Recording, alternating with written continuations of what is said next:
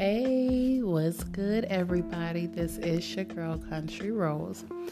So I'm here. It's late. It's 8:54. It's almost 9. And what is it? A Monday? Oh my gosh, it is a Monday. What is crazy? It's like, what's going on? Anyways, it is the 24th on a Monday. It's snowy out here. And I know for some of you that are single, I feel so bad for you. But no worries. For those who has, romance issues with their couples, maybe I can kind of sort that out. Or maybe you guys that are single has romance issues. That's why you're single. So we're going to squash it out, day after day, time after time. I'm going to give you guys 3 romantic tips. 3 romantic tips. Number 1, stop being the aggressor. Men does not like women's that's aggressive. Stop being aggressive all the time.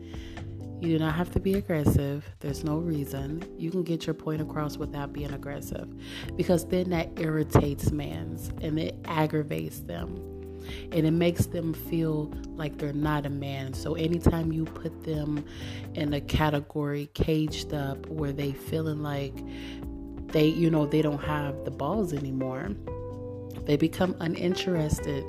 The sexual attention become frustrating, not exciting anymore, and everything from there goes downhill. Number 2, stop always wanting to do one position only. I know there's times people have lazy sex. I'm one of them. But at the end of the day, you have to spice it up. Try stuff new. Stop saying no, because that other girl or that other man will say yes. And top 3 of the day, never discuss romantic plans with a man.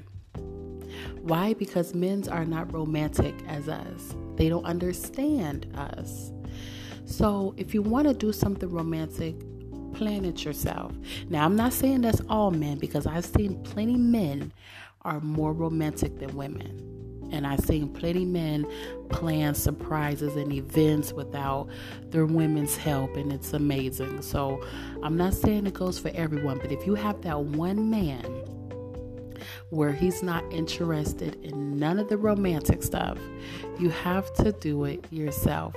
Plan it, do it, enjoy it, because we're only going to make ourselves mad if we ask a man about this, or do he like this, or how this is, and he just blows over the conversation, or just give us a simple answer so we can get out of his face.